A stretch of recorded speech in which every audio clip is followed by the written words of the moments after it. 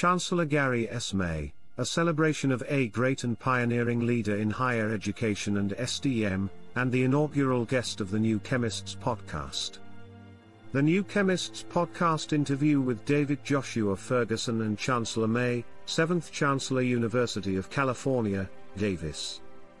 Dr. Gary S. May became University of California Davis's 7th Chancellor on August 1, 2017. He leads the most comprehensive campus in the University of California system, with 4 colleges and 6 professional schools. An accomplished scholar and engineer, Dr. May came to UC Davis after a 3-decade career at the Georgia Institute of Technology in Atlanta. He was the Dean of the Institute's College of Engineering, the largest and most diverse school of its kind in the nation. Prior to his appointment as Dean, Chancellor May was the Steve W. Chaddick Chair of Georgia Tech School of Electrical and Computer Engineering. He also served as the executive assistant to the then Georgia Tech President G. Wayne Clough. As Chancellor of one of the world's greatest public research universities, Gary S. May leads UC Davis as it advances its mission in several key areas.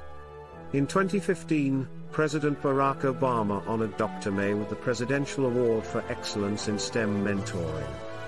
In September 2018, Dr. May was inducted into the National Academy of Engineering, one of the highest honors in the field for his innovations and educational programs for underrepresented groups in engineering, and his contributions to semiconductor manufacturing research.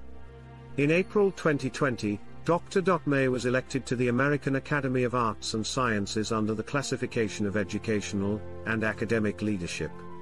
Dr. May has won numerous honors for his research and was named Outstanding Engineer Alumnus of UC Berkeley, where he earned his master's and PhD degrees in electrical engineering and computer science.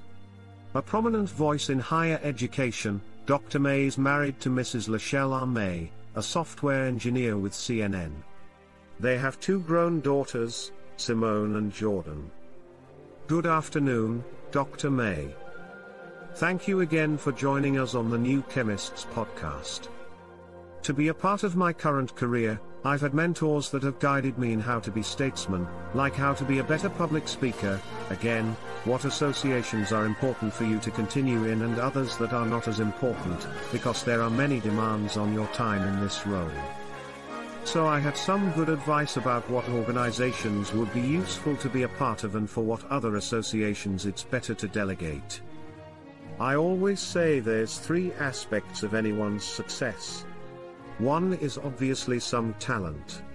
You have to have some innate ability. The other is you have to work hard, you have to have a work ethic.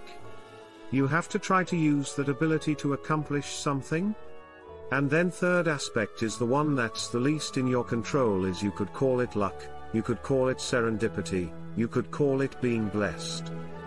What specific ways have you been adaptive or creative in the field of science? Well, I think what I like to do is look for analogies. And what I mean by that is if I see something in the natural world, I try to adapt that to something that I'm working on scientifically. So I mentioned the AI semiconductor manufacturing work that we did. I was kind of fascinated early in my career with neural networks and how the brain works and all those sorts of things. And I tried to see if there are ways that you could use some of those approaches in how manufacturing could be done more efficiently, and had some success with that. So although adversity doesn't always feel good, often doesn't feel good when you're going through it, when you reflect on it, going back, you try to figure out what you can learn from that experience and how you can apply it going forward. Well, I think in academic leadership, we're going to start there. The important thing is to be able to find fulfillment in other people's success. Right? So early in my career, it's much more about being an individual contributor and establishing a track record and getting recognition and award, etc. But in leadership, that stuff is not as important anymore. It's a nice thing if I get an award, but really it's much nicer if I provide an environment here at UC Davis where our students or our faculty or our community, people in our community, can be successful.